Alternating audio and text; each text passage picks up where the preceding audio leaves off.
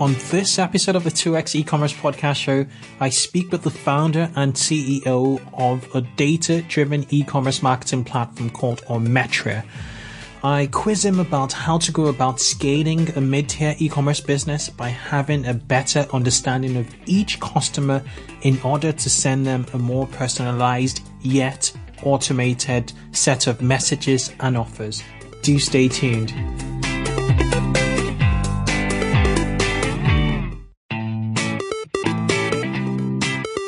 Welcome to the 2X e-commerce podcast show, where we interview founders of fast-growing 7- and 8-figure e-commerce businesses and e-commerce experts.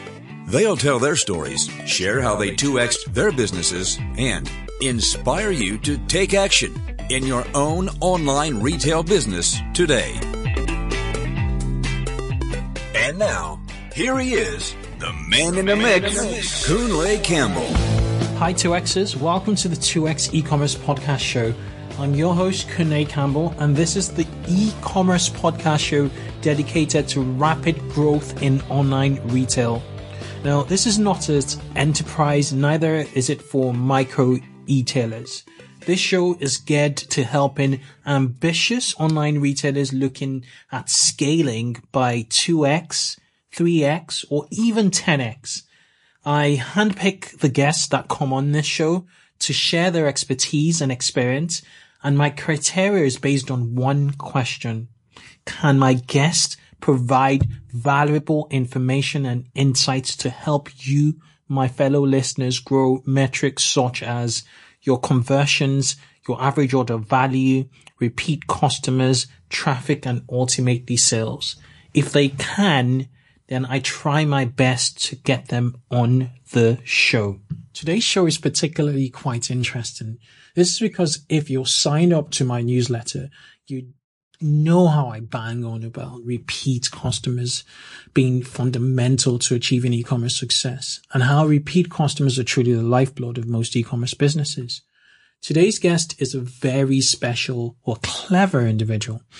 He attended the most prestigious independent senior school or high school in the UK called Eton College by academic merit. He has a British mentor IQ of 175, studied mathematics at Cambridge University, and whilst at Cambridge, he joined and was president of Cambridge University's Technology and Enterprise Club. That is where he learned how to build and grow scalable tech startups. Upon graduating, he launched this business called Ometra, where he's one of 4 co-founders. Ometra is a predictive e-commerce marketing platform that helps mid-tier retailers drive and increase customer retention by helping them identify their hero customers, repeat versus new customers, lapsing periods between sales, key customer retention metrics at both the granular customer level as well as in segment and holistically. After the identification of these metrics, it can segment your database and send highly customized and targeted messages to each customer. This is a special episode for those of you really interested in improving customer retention. So grab your pens and notepads and be prepared to take loads of notes.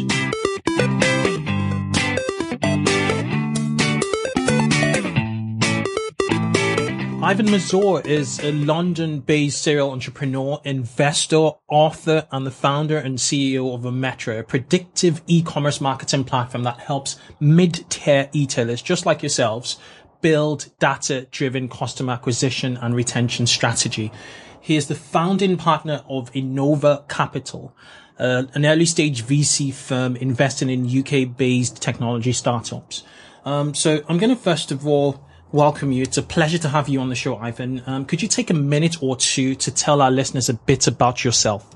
Thanks for having me on the show, Kunle. I'm excited to be here. I'm excited to talk to you right now about e-commerce marketing strategies and about what I've learned over the last couple of years about how the best online retailers really do grow extremely quickly. I guess I'm a Russian-born but London-based entrepreneur. I came here when I was 8 years old. My mother decided that the best possible education would be in the UK. both my parents had PhDs, so I was always focused on academia. And my mother's PhD was in mathematics. So for her, the pinnacle of achievement was to study mathematics at Cambridge. And so she brought me here to do that. And 10 years later, I did. But academia wasn't quite what I guess I saw myself doing. So for the last almost a decade, really, I have been starting a number of companies. And Emetria is by far the biggest of all the things that I've ever done. Let's take a step back on your background, because I was on your website, your personal website. If you guys are listening, it's ivanmassour.com. I would link to it in the show notes, and I was on your about page. You came into England. You went to Eton. That's the best school in the country. I did. So actually, there was a really long process to get there. So when I came, I was 8 years old. I basically didn't speak English. I sort of knew a few words. So I went to a school called International Community School, where none of us spoke English, so that was good. And slowly but surely started to sort of pick up the language, pick up some of the subjects that we didn't study in Russia, like French. By the time I came, everyone here was already studying French and stuff. And then my mother, again, was smart enough to realize that actually the main British education was the way to go, and that the sort of international education was unlikely to get me into Cambridge. So she fought for a very long time while I was there sort of studying away. She fought to finally get me into a school called Westminster Under School. I came in there at the age of 11 when they didn't normally have a sort of a take-in. And then for the next 2 years, between 11 and 13, I basically did nothing but study, because I had to learn Latin and ancient Greek in 2 years in order to get into Eton. And I was the first Russian King's Scholar. So obviously there's lots of people of Russian descent and so on, but I was the first person to get a King's Scholarship that was actually sort of Russian, straight from Russia, as fresh off the boat as it gets, basically, to get a King's Scholarship at Eton. Ended up going there at the age of 13, had a sort of a crazy 5 years of, I guess, becoming part of this immensely established, historical school and academic establishment. Met some great friends, learned some amazing things. Did 6 A-levels at the time when people were doing only 3, just to really make sure that I would get to where I wanted, and finally got accepted by Girton College, Cambridge, to go and study maths up there. And you forgot to mention you're an author already by 11 or 12?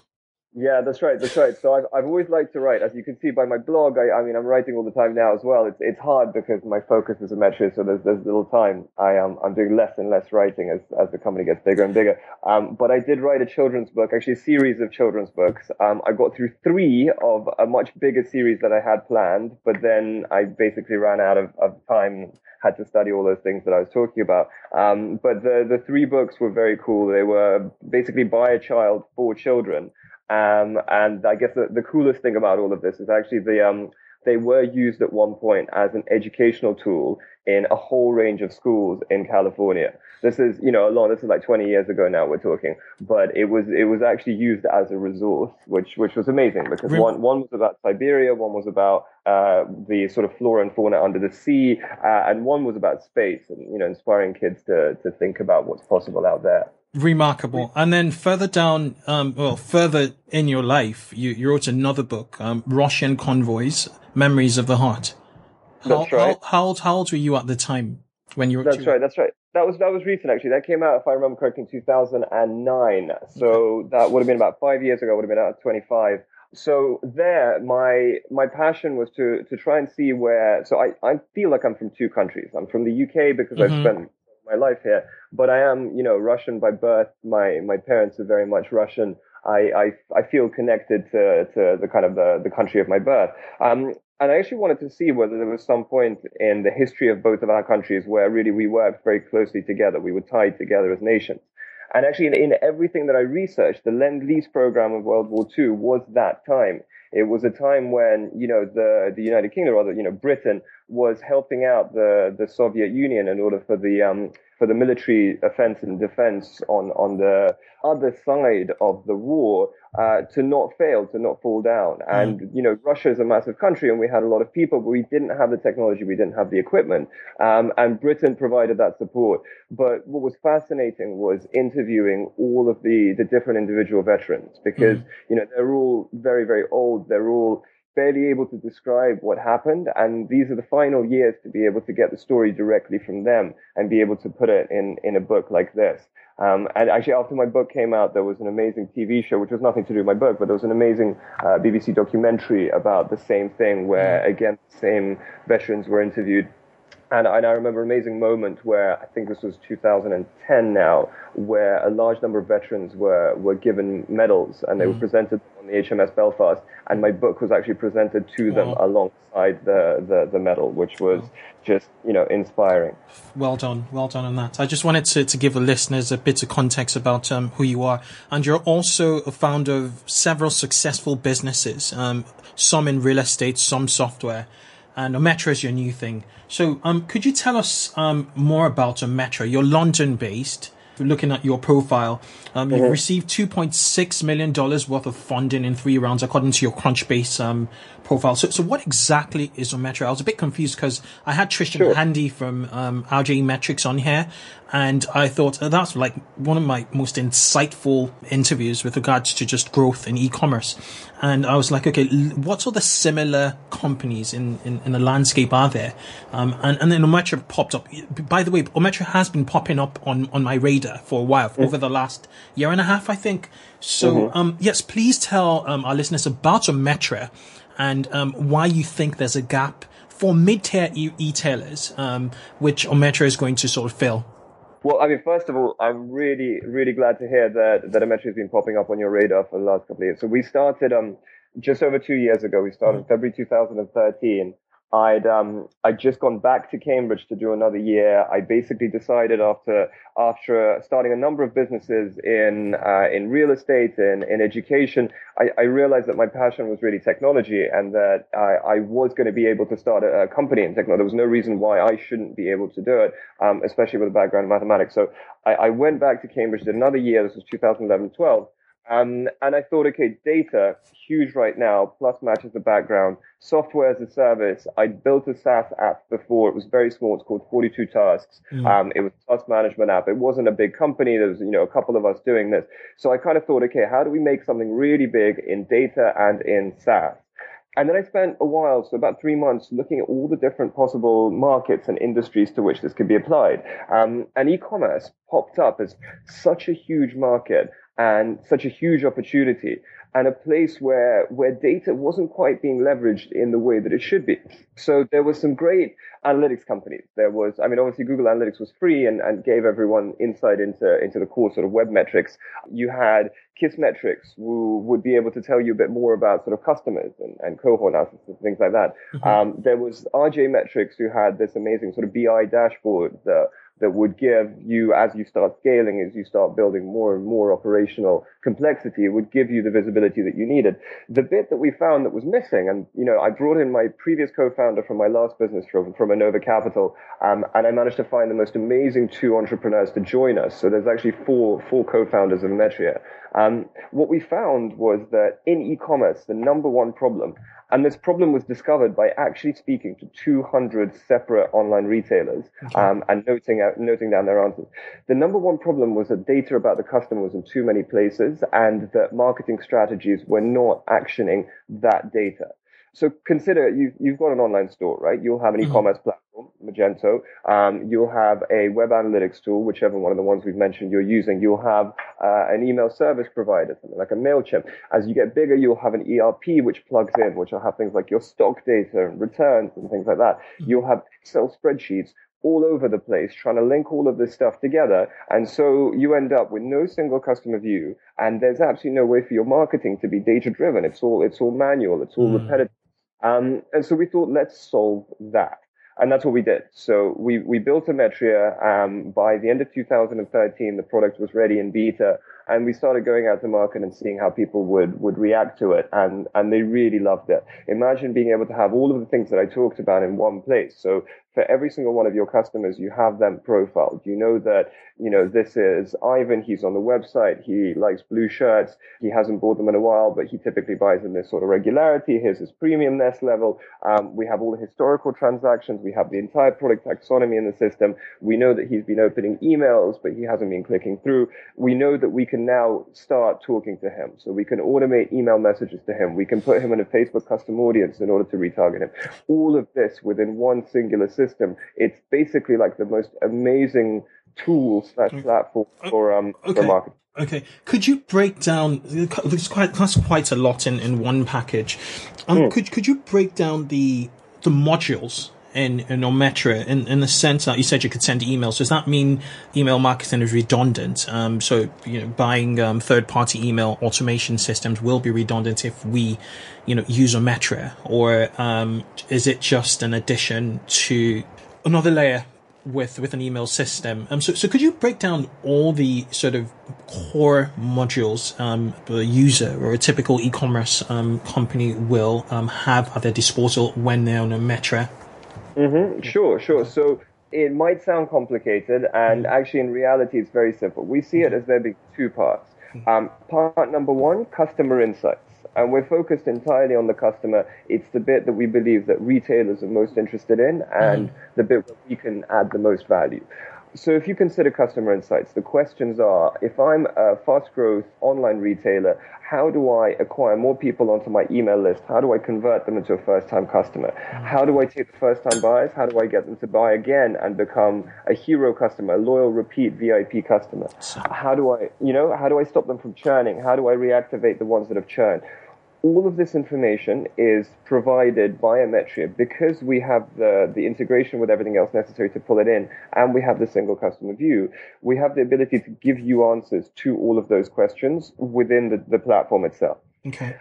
So that's kind of module one, as it were. But really, it's all one big tool. But if you were to split it into two modules, the second module is the marketing automation part, because insights on their own, it's like you get far enough, but at some point someone's going to ask, so what, right? Like you see all of this data, this insight, and then the marketing manager sitting there going, cool, that's really useful. Now what do I do with it?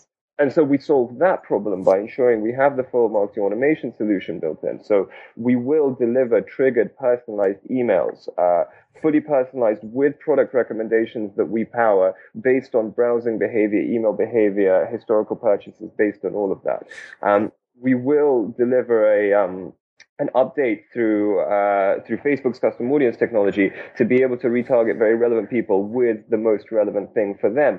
And so the automation side acts on all of that insight and actively drives additional measurable revenue to those specific businesses, which makes it a no-brainer to use us because we're not a cost to the business like an analytics tool would be. We're actually generating the money. We're very much ROI positive. So it's plug and play. It's completely plug and play for anyone on Magento, on Shopify, on Spree, on Hybris. Basically, if you're on a standard off-the-shelf platform, this can be done, depending on which one, from 5 minutes to a couple of hours. Magento, Shopify, literally 5 minutes. Okay. Custom sites we have no problem with. It just means that you have to connect to our API. So the developer has to go and plug some things in. I'm on your Why Ometra page, and I think that there's an image here of a customer. Labeled number 3426, and next to it is a customer with a picture who stresses with Ometra. Now the before is just a customer, a plain customer, and then the after is Jess. She's a potential hero. She is an iPad, stresses, and we've got her Facebook ID, and there's a journey down there from email through to just emails really. Re-engagement lapsing, and she's classified as a risk, and then she receives an email, and then she clicks, and then there's a predicted CLV, customer lifetime value. How do you go about predicting CLV? Because it varies according to your product offering, because replenishables will be different to higher sort of value items which you buy, every decade, I guess, like furniture or like a sofa, for instance. So how can you predict CLV? Sure. So predicted CLV is based on a mathematical. So one of my closest friends from Cambridge is actually our chief data scientist. So he's been working on this model for years and years. Fundamentally, we apply a Bayesian statistic model to every single data point we have about the customer, which means all of those interactions with the site and transactions and so on.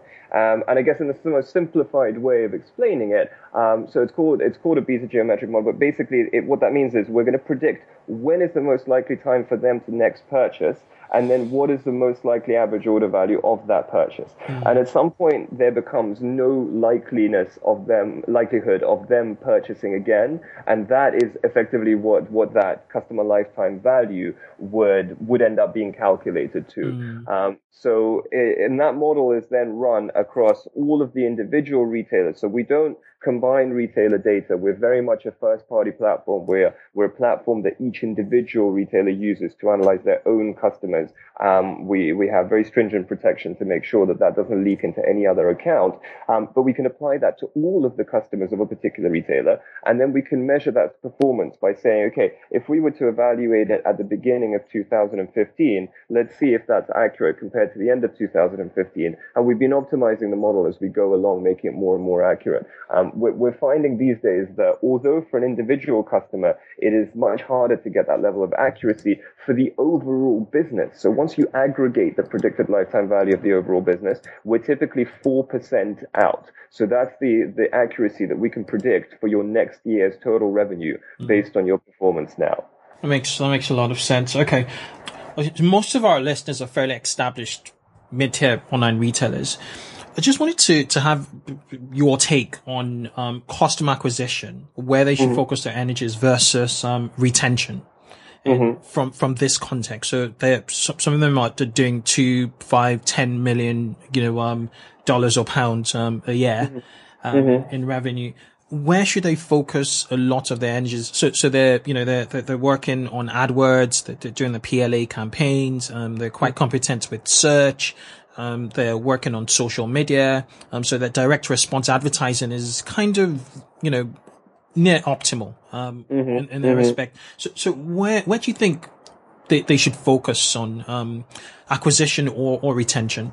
Well, this is one of my favorite topics, actually. I very often speak to, I guess, smaller retailers who come along to maybe our website or even get introduced in some sort of way. And they're like, we love what you're doing in Emetria. We've seen all your case studies, all these amazing results. We want to do it. And I sort of ask, okay, well, what's your turnover? What's your customer base? And they sort of say, okay, well, we've got like 5,000 contacts on our mailing list and, we're growing very nicely. And I'm like, dude, 5,000 contacts, go and spend all your money on AdWords. There is no point in spending your money on Emetria. It's just a total waste of your time, of your resources, of everything else.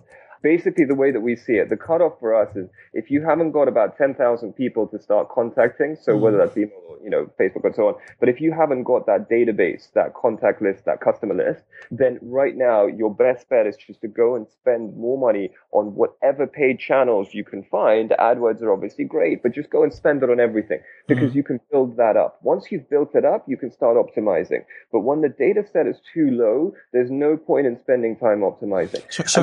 Sorry, 10,000 contacts or 10,000 sales?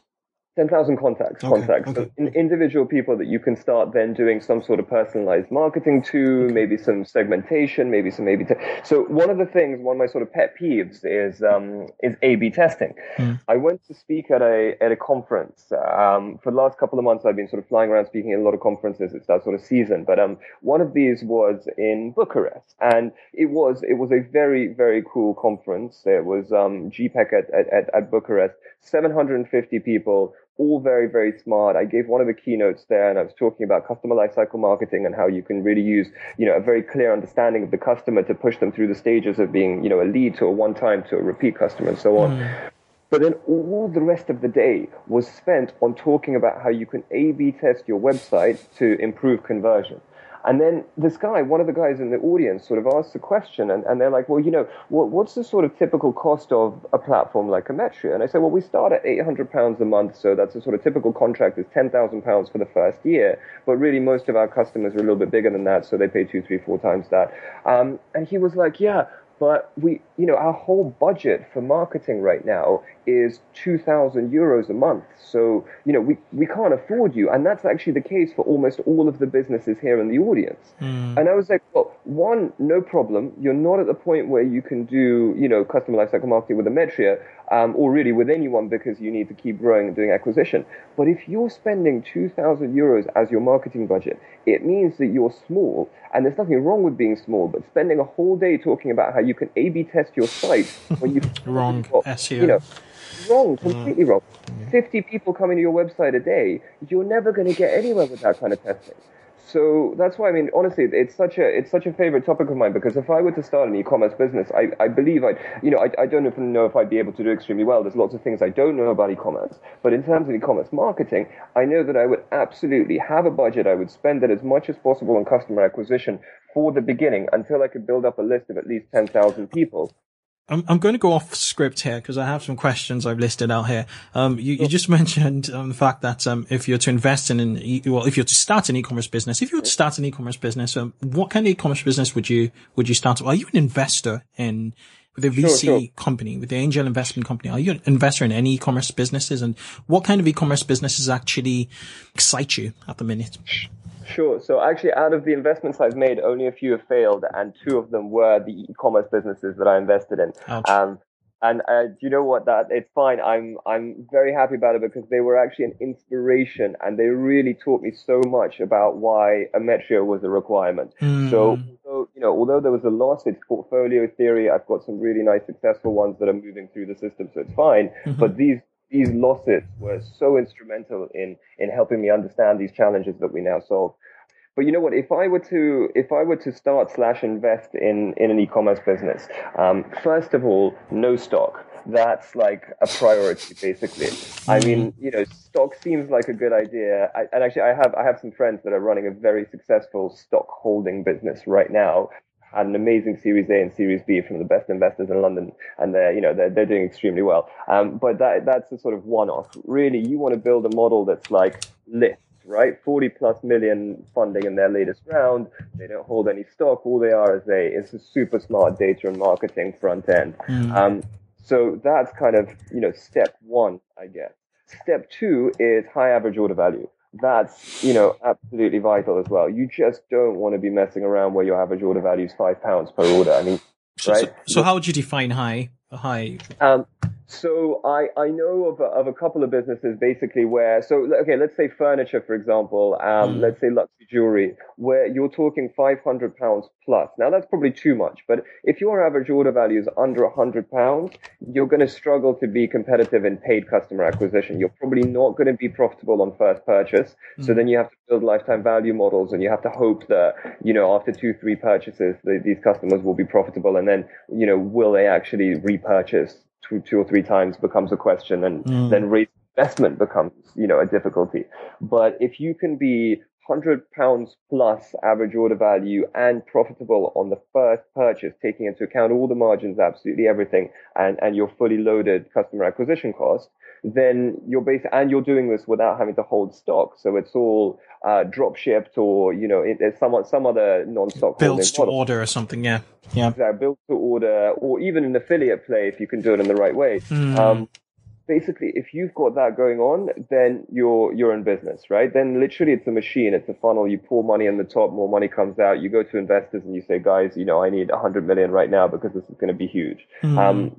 That's awesome. I mean, that's the way to go. I had the guys from Lost My Name, the storybook, the personalized storybook, Ashish Sharbi on the show last week. It's yet to go live, by the way. And they've built they call their model a full stack e-commerce business, in the sense that they build everything to order, so zero inventory, as you said, and so people order on their website, and then they basically fire on the press, print it to order, and then ship to customers, and their margins are phenomenal. Well, you can imagine that they're wide. I think it's £18 a book. And the other thing is they've sold £10 million worth of books in the last 3 years on a single title. See, that's a perfect model, right? Because they take the cash up front, somebody orders it on the website, they put in their bank, and then they pay a little bit of it, so whatever the negative part of the margin is, they pay that to the supplier probably like 60 days later. So they've got this amazing working capital. I mean, they basically never raise funding, right? They just keep spending money on some marketing. More people come, and they've got the 60-day buffer to keep going. That is literally the perfect model. Okay, fantastic. And that pretty much covers how mid-tier retailers remain competitive. How can they remain competitive? I was going to ask you a question on that. So, big data. And there's it's a buzzword. I was at Silicon Valley comes to Oxford. I'm based in Oxford. I live in Oxford, and I was at Silicon Valley comes to Oxford, and the big thing last year was big data. Now, how can mid-tier retailers harness big data? Is it even from your perspective, from the amount of traffic coming in? Would their traffic really qualify as big data, or do you think personalization is more where they should sort of direct their energies to? Could you just clarify the concept of big data personalization and where you think mid-tier retailers should technologies you think mid-tier retailers should sort of focus their energies on?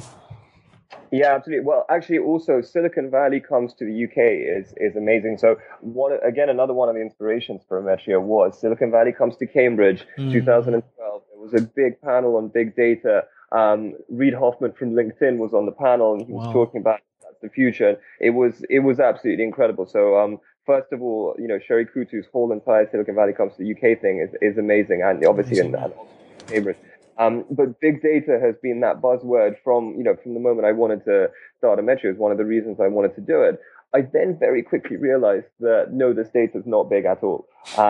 If we were running Palantir here, then we'd really be able to call ourselves a big data company, right? Those guys, they're doing some real big data.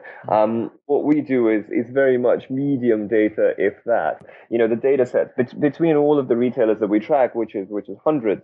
We're probably tracking 100 million visitors, probably coming up to 10 million identified customers that we have data on and are able to communicate with. So, the numbers are chunky, but these are not big, this is not proper big data. From a retailer's point of view, it's nice to know that the concept and the trend of big data has opened their eyes towards, I guess, the simple concept of data itself. And that's, I think, the biggest win here. And I think they need to not worry about whether it's big or whether it's small. I think they need to worry about what is the actionable benefit to their business that they're able to drive using data.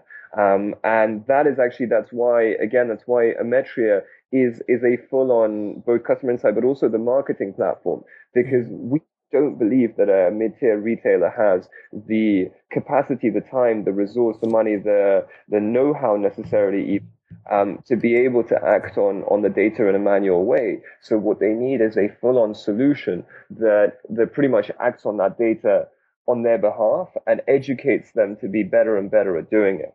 Okay. So really, my answer is, and obviously I'm coming at it from the approach of, being CEO and founder of Emetria, so this is what I sort of live and breathe all day, every day.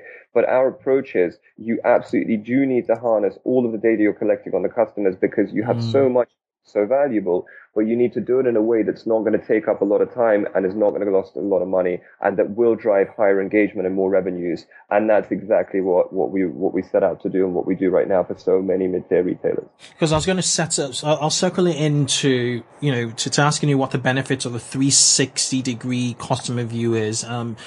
Could you define it, and what data points should they have, or should online retailers have on each customer, and when does it become too much data, if that makes sense, or OTD or OTT, sorry. So what key data points actually will help you make more money? In Well, so let's start right at the top. So basically, what data can you collect about a customer? So every time they make a purchase, that goes and sits in your e-commerce platform. So you've got some stuff going on there. You know exactly who they are, because obviously they have to identify themselves during a purchase. And then you know what they've bought. So that's a nice first initial set, because you can start working from that. Then, to make it more interesting, you can lump on top of that, what have they been doing on the website? Now, for that, you need technology that's able to identify them on the website and link together all their devices when they visit, to be able to say, okay, well, now this person not just what they purchased, but now this person's been looking at certain things, and maybe they added something to basket, but they didn't finish the purchase, and so on. So that's kind of a secondary data set. This is the interaction data for that customer with your website. Then you've got the way they interact with your messaging. Now, email is the easiest one to pull that out of. So is that person opening emails, clicking emails? Are they engaged with your email marketing? That's a sort of third data set. And then, over time, you can add more complexity. So you can include things like refunds, which will probably sit in a different system. You can include for multi-channel retail. We've got a whole bunch of multi-channel retailers. You can include offline transactions. And that, that's taking it to a whole nother level. We love that because it makes the puzzle even more complex, which of course, we love because we love solving complex puzzles. So you can include the fact that they've seen a message and then browsed something, but then gone in and bought it in a store. So that's like another data set to add. And these are the steps incrementally that an e-commerce marketer should be adding. So first of all, purchases. You've got that. There's no excuse to not be leveraging that. Second of all, interaction on the website, harder because you need a technology platform for that. Third of all, interactions with your email marketing, again, need to lump that together. And then fourthly, all those additional things that we just talked about. So it's a chronological sort of journey to through your funnel, and it starts all over again and again and again. It's a continuous journey.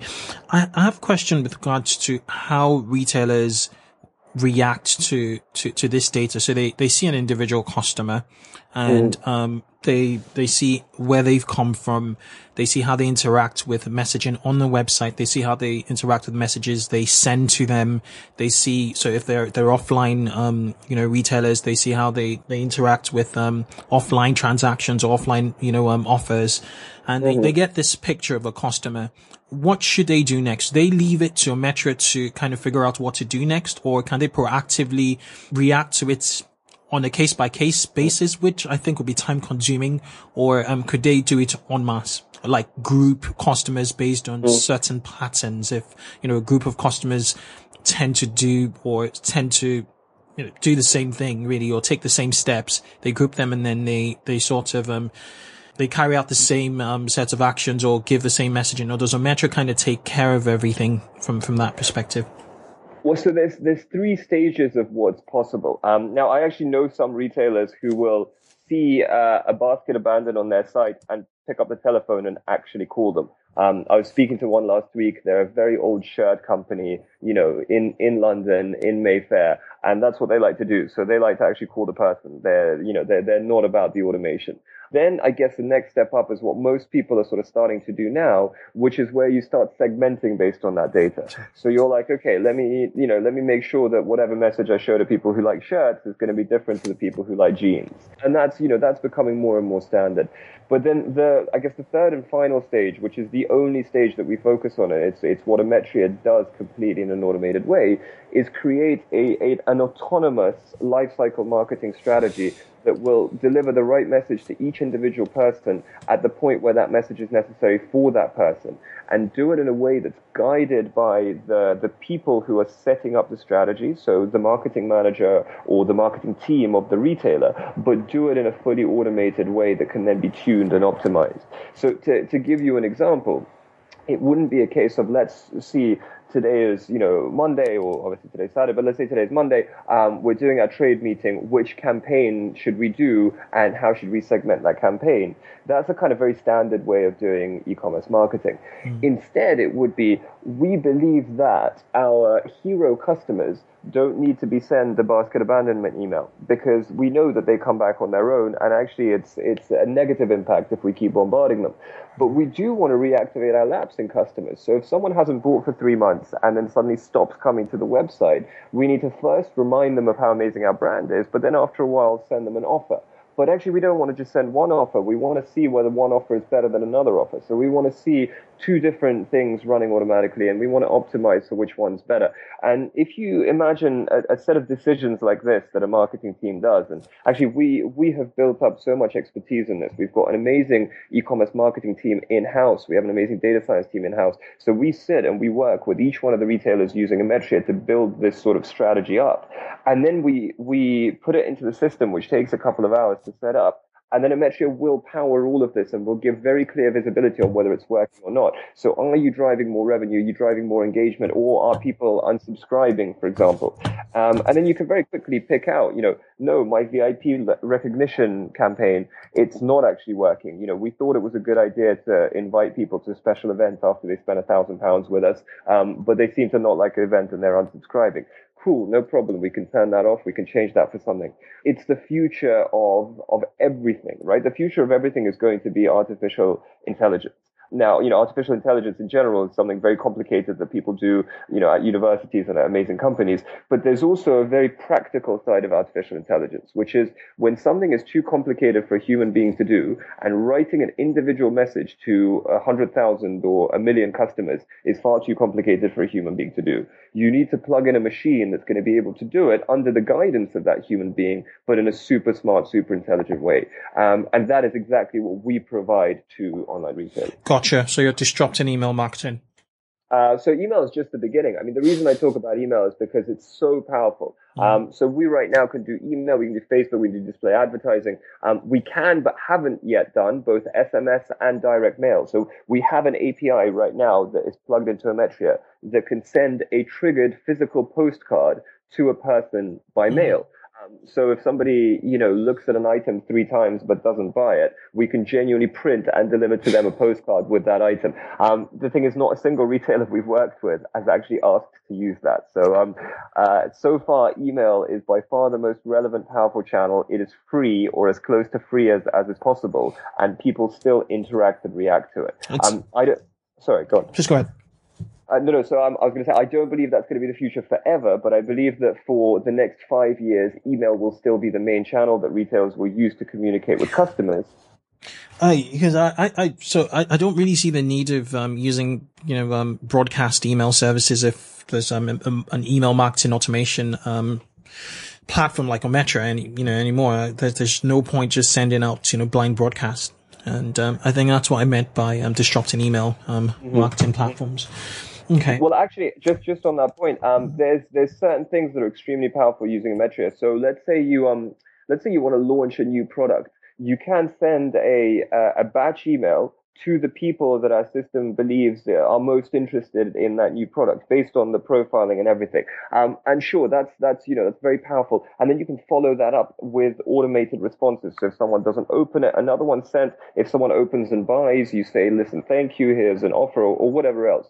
But we actually don't think that the full broadcast email will ever disappear, just because these businesses are founded by, creative people. Anyone who starts an e-commerce business, they are someone who's gone on a journey. They've gone on this, epic adventure, and they believe in their brand, and it's something that's a part of them. And every so often, they're going to want to email all of their customers with something about their brand, and it's going to be something that's not automated. It's not going to be personalized. It's just going to be that individual wanting to say something to all the people that have believed in them.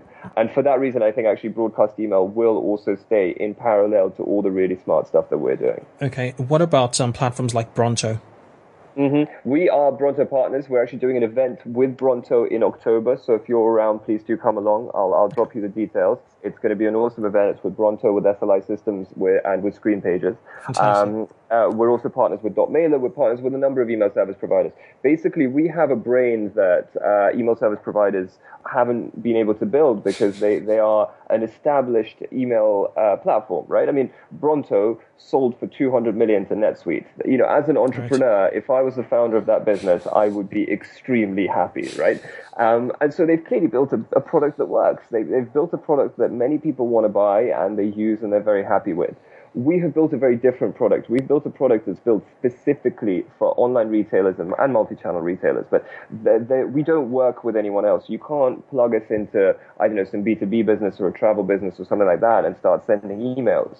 What you can do is within a few minutes get all the necessary data into our system, literally 5-minute setup, and you can immediately set up an automated marketing strategy that's hugely personalized, that does product recommendation, that does everything that you need.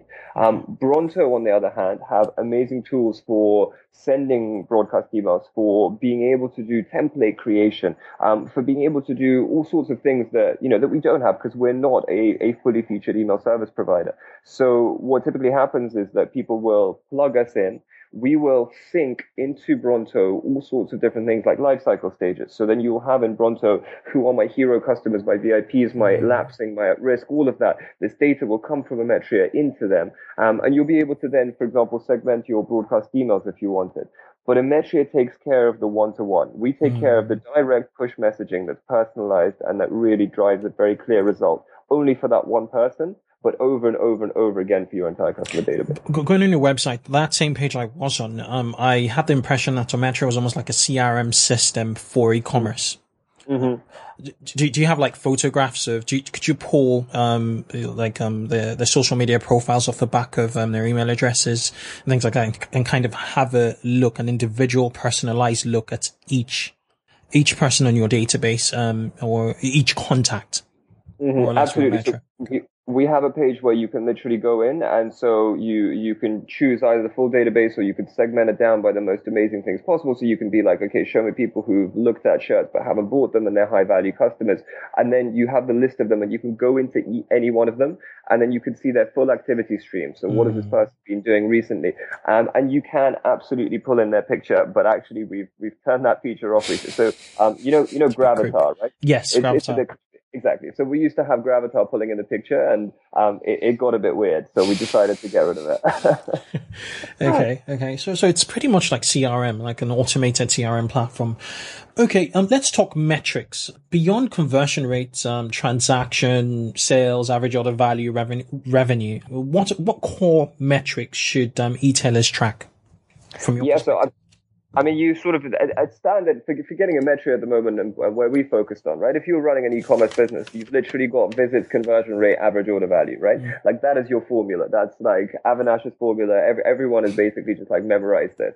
So those three, when you're starting out, when you're a small to early medium-sized business, you just need to keep driving those visits. You need to make sure your average order value is as high as possible, and then you can optimize conversion in whatever way you can, but probably not through a 6-month-long A/B test.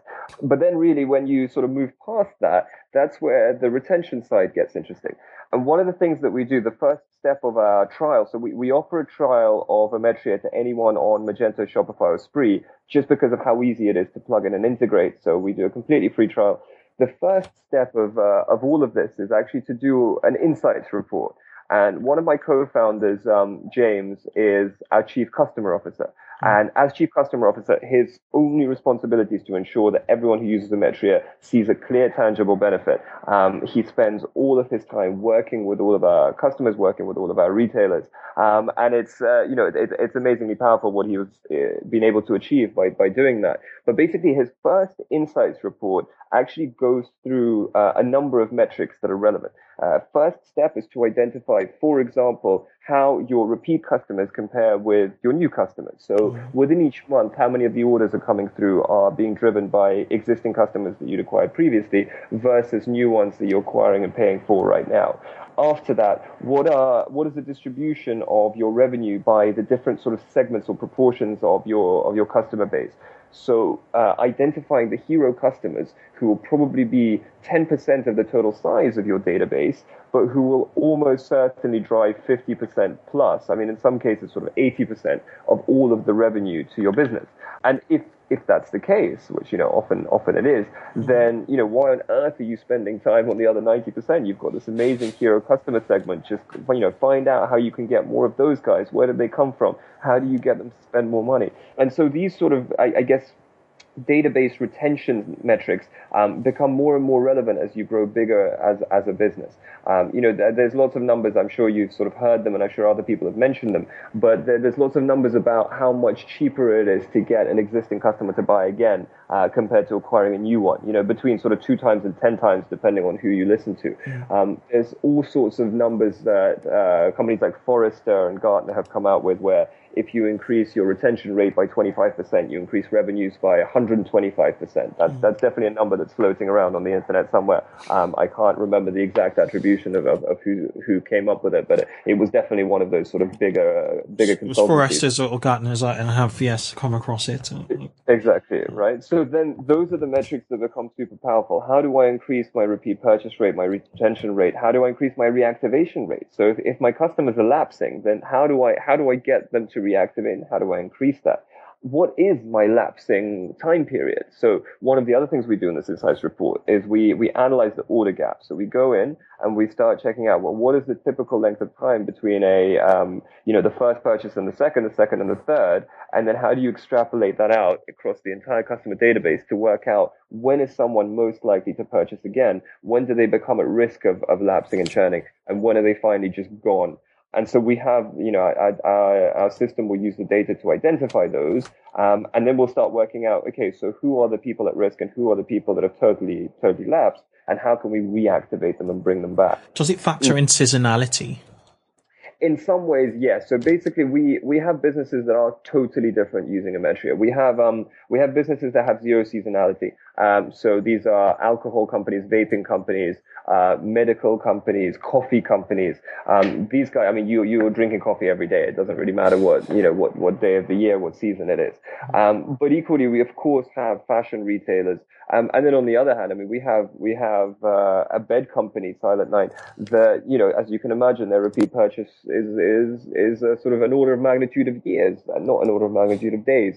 So very different companies will have very different data sets and metrics, and the system has to take that into account. But even more importantly, if this is something that's so custom that completely different to anything we've done before, we have our data science team that have the ability to tune and tweak it in any way relevant. So, we've got some businesses that, for example, have 4 completely different categories with 4 completely different repeat purchase cycles. And that's fine. That just means that instead of doing a one-off like we do for another business, we just dig further and deeper into it, and we'd set up completely different strategies for each one of those strands. So I presume CLV would adjust according to the type of business over time. Absolutely. Okay. Absolutely. That's exactly right. Not only type of business, but also if it's a case of the one that I just mentioned, if they have different categories, you'd actually have completely different CLVs for people depending on their product of first purchase, because then you can estimate that they're going to be a this buyer instead of a that buyer. Okay. What about customer success? It's quite huge in SaaS. So some of our listeners are not very familiar with the concept of customer success. Could you break down what customer success is, its SaaS origins, and how it'll be relevant to e-commerce and mid-tier e-commerce in particular? Yeah, so I guess, again, 2 sides. First of all, customer success within Emetria. We see 2 core tenets of Emetria that we have always over-invested in and will continue to do so. We're actually closing a next funding round right now, pretty much today, hopefully signatures on Monday. And the first hire we've made out of that has been to the customer success team. The first one is product, though. Product is key. We have to have a technology platform that is extremely powerful yet extremely easy to use, and this is what we spend all of our time doing. But the second part is we have to have a customer success team that ensures that every single person who has started using Emetria sees a clear, tangible benefit in the shortest time possible. So what that looks like in reality is James, our Chief Customer Officer, has under him a team of specialists who are ex-e-commerce marketers, so who were working within online retailers doing marketing, and they know exactly what to do, but they also know how to use Emetria. He has a data science team, and they're there to ensure that the numbers, so things like predictive lifetime value analysis, things like the sort of category order gap analysis can be done. And then a general support team of people who know how to use the Emetria platform itself. So what do the functionality do? How can we get something done? And that team is effectively available to every single one of our customers reactively, but also proactively approaches each one to make suggestions. So even on our lowest pricing tier, even if you're just on £800 a month, we will be sitting down with you at least once a month proactively to say, here's some things that need to be updated. Here's some things that you should be doing that you're not doing now. Here's a way of improving your marketing using the Emetria platform. So that's kind of the SaaS/Emetria approach to customer success. From an e-commerce point of view, I think customer success isn't a term that's typically used, mainly because you're not going to be spending as much time with each one of your customers. You're unlikely to be as proactive.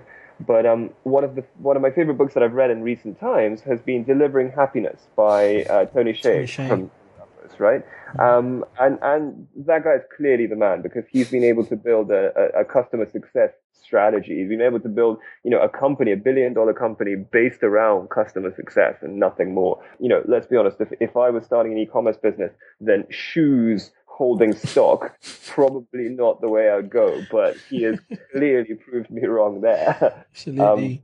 I was looking at an infographic the other day, and it's till today Amazon's biggest acquisition compared to every other. Absolutely amazing story. So really, I mean, I have very little to add other than read that book, and that is how you should treat your customers, and just do everything that those guys do, and you will be successful. I'll link up to it in the show notes. Okay. Okay. So finally, with regards to metrics, what practical tips do you have for increasing and improving customer lifetime value to retailers listening? Sure. So customer lifetime value is basically then driven by, can you get them to buy again? So yes, actually, even before that, you can acquire customers who are likely to have bigger customer lifetime value, and you can quite easily work out the channels that are going to drive you the bad customers.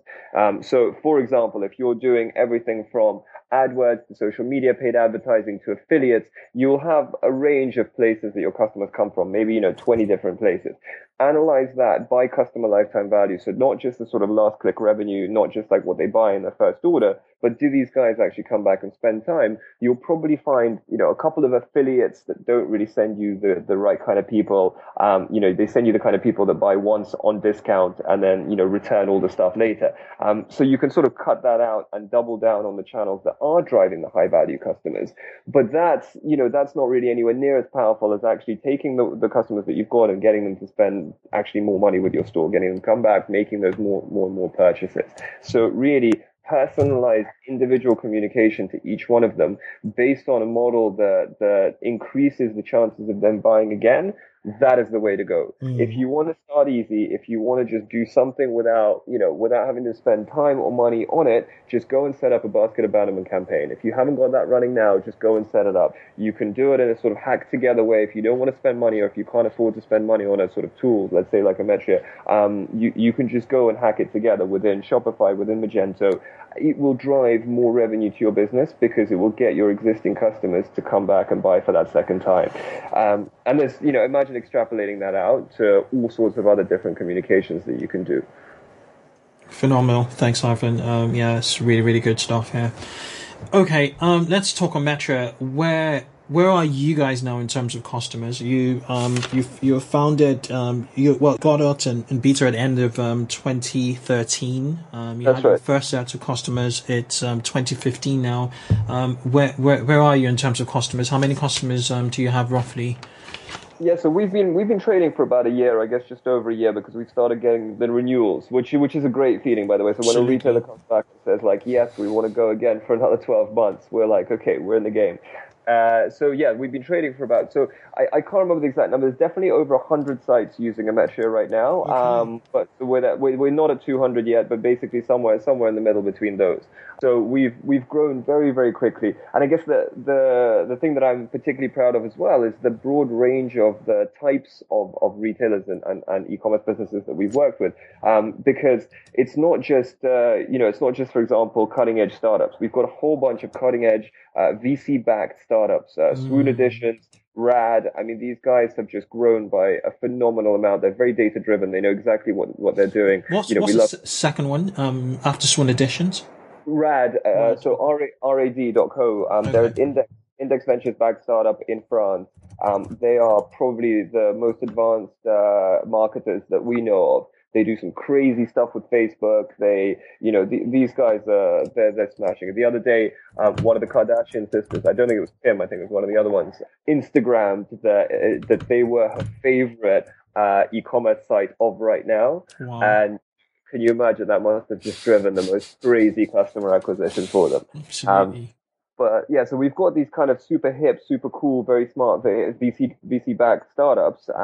But then also we have John Smedley, who is the oldest continually running clothing manufacturer in the UK. They're 260 years old as a company. So right at the other end of the scale. And we've got, a whole bunch of these sort of established, well-known firms. John Smedley, Temperley Clothing, Bench, these kind of well-known names, high street fashion, and luxury fashion names.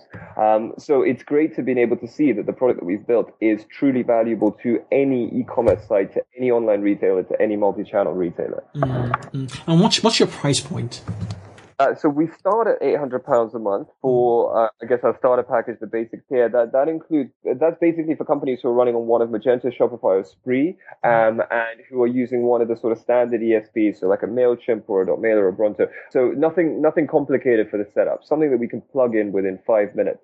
And for them, we give them out-of-the-box functionality to do all the customer insights we discussed, and also out-of-the-box functionality to do, packaged automation, shall we say. So automation that's not massively customized. It's something that will just get them going and make them lots of money. So this is things like anti-lapse, things like loyalty recognition post-purchase, basket abandonment, browser abandonment. So things that are quite easy to understand and set up. Then as you move forward at 1,500 a month, which is our professional tier, it's the next tier up, you start getting more functionality as well as the ability to plug into any kind of platform. So a custom website, pretty much any ESP. And at that point, your ability to do automation is pretty much unconstrained. Mm-hmm. So we have some retailers who will have 18 different things going on at the same time. So for the French store, you'll have an A/B tested triple split basket abandonment campaign where some people will receive it, some people won't receive it for a week, but will then get an offer. Some people will get 3 messages in a row, and they're doing it based on customer segmentation and an A/B test within it. And it's very, very cool to see, but it's basically, at that point, you need both more customers and a bit more resource internally to be able to keep that up. Mm-hmm. But the benefits, that company that's doing the sort of 18 campaigns, they're paying us, I won't mention who they are because we're obviously not allowed to, but they're paying us 1,500 a month. They generated 30K last month from being able. So they're probably the happiest we've got in terms of ROI, and then of course it goes up. So at the top end, we have companies paying us 50K plus a year because they are multi-channel, because they have multiple international sites, because they need data science support. And so, of course, once you're a sort of a larger retailer, then it's very much a sort of a tailored package for exactly what they need to plug into and exactly how much support they need. Okay. So can you actually run loyalty campaigns from Ometra? Yes, so loyalty recognition, yes. So what we don't do is we don't sort of collect points and things like that. For us, the way we see loyalty is based on that engagement and purchasing. So if somebody keeps spending money with you, we can very much use that as an input into the automation strategy. But we are not a loyalty scheme provider. We're not going to give people cards or like points and so on. Okay. And with regards to the tiers, is it capped by the number of contacts in the retailer's database, or is it just based on the features of Ometra? Absolutely, it's both basically. So it's both. We've tiered it in such a way that we know that the smaller retailers, first of all, they can't afford to pay more. Secondly, they don't have that much data, and thirdly, they won't be able to use the more advanced features because they don't typically have the resource or the time. So that's why we have the sort of the lower tier that's both restricted in terms of functionality and cheaper. The tiers are also capped in terms of the number of contacts in the database and the number of visits to the site, because we're tracking every single visit and connecting to every single contact. And so therefore, the bigger the retailer, the more likely we are to need to put them in their own shard of the database, or, effectively there is a cost to us of having more data being crunched. But of course, the bigger retailers also need more support, which is also why we use that to measure how likely they are to have a bigger team that requires a lot more support requirement for us. And that's why some of the larger retailers we have pay even more than our standard tiers, purely because of what those numbers beyond are. It. Gotcha. And would you mind sharing where you are with regards to revenue 1 year in? Yeah, so revenue is not something that we talk about. To be honest, that's not something that most SaaS businesses talk about. Mm-hmm. It's a competitive industry, not in terms of what we do. So we actually don't come up against competitors, which is amazing. We're educating the market. So often people see, what's the point of all of this? We're quite happy sending newsletters with MailChimp. That does happen, but we're not facing any direct competition. We are, however, competing for capital against the other companies, and so. Therefore, just like every other SaaS business, we don't typically talk about revenues. We're happy to talk about things like customers and the sort of data points that we capture. We're happy to talk about growth. So we're currently doing 600% year-on-year growth, and that's sort of projected to carry on. So it's good. It's all very good, and that's allowed us to close this latest round. So announcing that in about hopefully in about a month or so, we'll be doing the public announcement of this round that was being closed now. So everything is going in the right direction, but I think we'll have to wait until we're public before we start announcing revenue. Fantastic. Fully understand, but 600% growth is phenomenal. Okay. This kind of fascinated me, from a company culture standpoint. I was just wondering, for those of you not very familiar with London, I was just wondering why you're based in the West End, because I saw a pack, your address was a W1 postcode. And not Silicon Roundabout to the East End. Is it a company culture thing or do you know what? It's actually it's slightly detrimental to company culture. I wouldn't say detrimental; that's probably too much. But it's not for company culture at all. It's slightly annoying for my engineers, my devs to come over. They obviously live in the East End. They hang out with all of their friends there.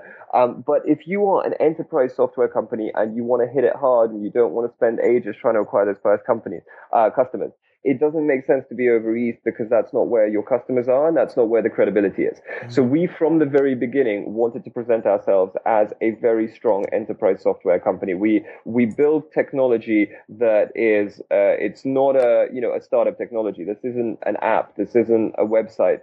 We are building technology that scales. We're building technology that's safe, it's secure. People are trusting us with really important customer data. I mean, in some cases, so extremely sensitive that, breaches are, that's something that they're not able to really put up with. They're not able to tolerate. And so for that, we wanted to ensure that we treated ourselves in that same way. And being based in Mayfair, where the other companies are Box, Zuora, the sort of the best enterprise software companies are literally around the corner from us.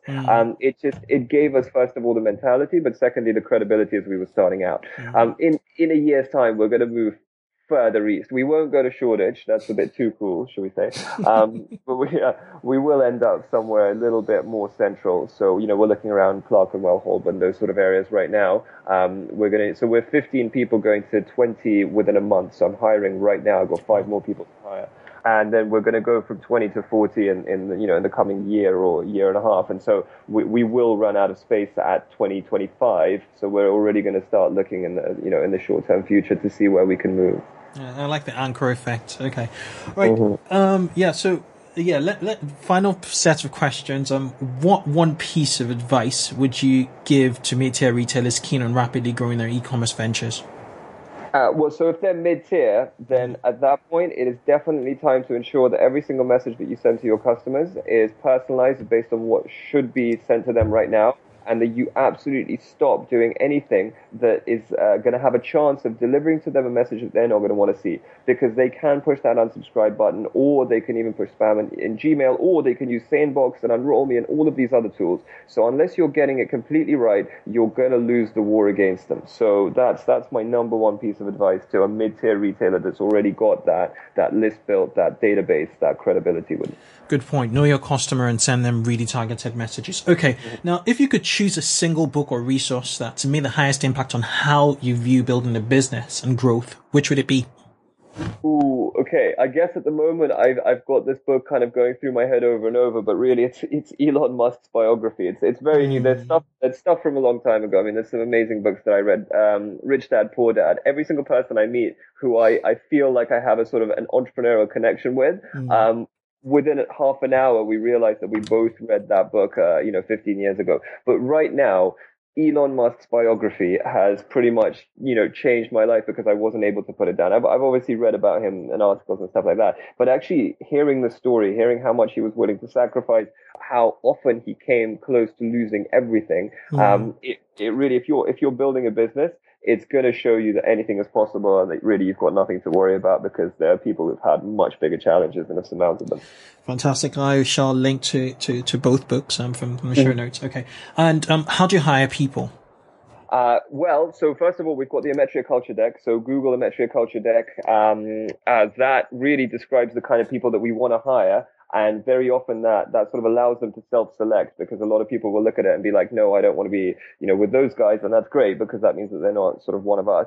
But then we'll have loads of people who actually come and they're like, wow, we saw that culture deck. That's exactly what we want to be doing. Can you please interview us? There've been two people in particular that I really just I wish I could find a role for them in my business right now, because they have persevered for over a year now, wanting to join the company because they feel they'd be a good cultural fit. And I know they'd be a good cultural fit because I've spent some time with them. I'm just trying to find the right role for them. But in terms of hiring, it is immensely difficult. I need 3 engineers right now. So if anyone's listening, we've got a jobs page. Please check it out. I need 2 salespeople. We're expanding quickly. Again, same thing. Through the network, through talking to people, we use some agencies. We use, some sort of referrals. But ultimately, it's just a case of doing everything possible to spread the word about our culture and the word about the fact that we're hiring, and hoping that the right people come and present themselves to us. Okay, fantastic. How do we get some access to a Metria culture deck? So literally Google it, a Metria culture deck. Gotcha. It's called We Are Ametrians. It's on Slide Deck. Found it. Yeah. Shall link to it. Okay. Exactly. Right, it's cool. on SlideShare. It's on my blog. It's on loads of places. Awesome. Oh, good stuff. Okay. Any 3 indispensable tools you use for managing Ometria as your business? Yes, I guess I have lots of indispensable tools. Interesting. So when I turn on my computer and I open my tabs, I'll always have a couple of tabs running. I use Google Keep, which basically is sort of a digital version of Post-it notes. So I use Evernote as my main sort of note-taking tool, but I use Google Keep to manage my team. So right now I've clicked on it to have a look. I've got my marketing weekly plans shared with Hannah, my marketing manager, sales weekly plans shared with Josh, who heads up sales for us. I've now got our sort of e-commerce plan shared with Paul, who's coming to join us as head of e-commerce. And so I have all of the outcomes that I want to drive. And so I know that they also have this on their screen. And therefore, that is my way of ensuring that we are sort of linked, even if I'm, pitching to investors or at a client meeting or on holiday. So that's a super useful way for me to manage my sort of direct reports, the team that really works the closest with me. I then have a Google Sheet, which I look at every single day. It is one ginormous financial model that was built by Jalal, my co-founder, and I pretty much live in it. It has a number of tabs. It has our SaaS KPIs. So how many customers have we acquired? How many customers have churned, which is none. Yes. What's our MRR? What's the MRR growth? What's our customer acquisition cost? What's our payback period? All of this basically. And then that's sort of fed by a much bigger one, which includes all of our hiring plans for the next 4 years. So we've got this projected out for 4 years. I've got, 150 salespeople joining at this rate. So we'll see if that actually plays out. But I basically spend, so this is tool number 2. I like the vision. I really, really like the vision. I actually listened to one of your interviews, an hour long on YouTube. It was Silicon Reel. Yeah, Silicon Reel. Yes. Those guys are awesome. Yeah, absolutely. Okay. Finally, could you let our audience know how they could find and reach you? Just reach out to you, really.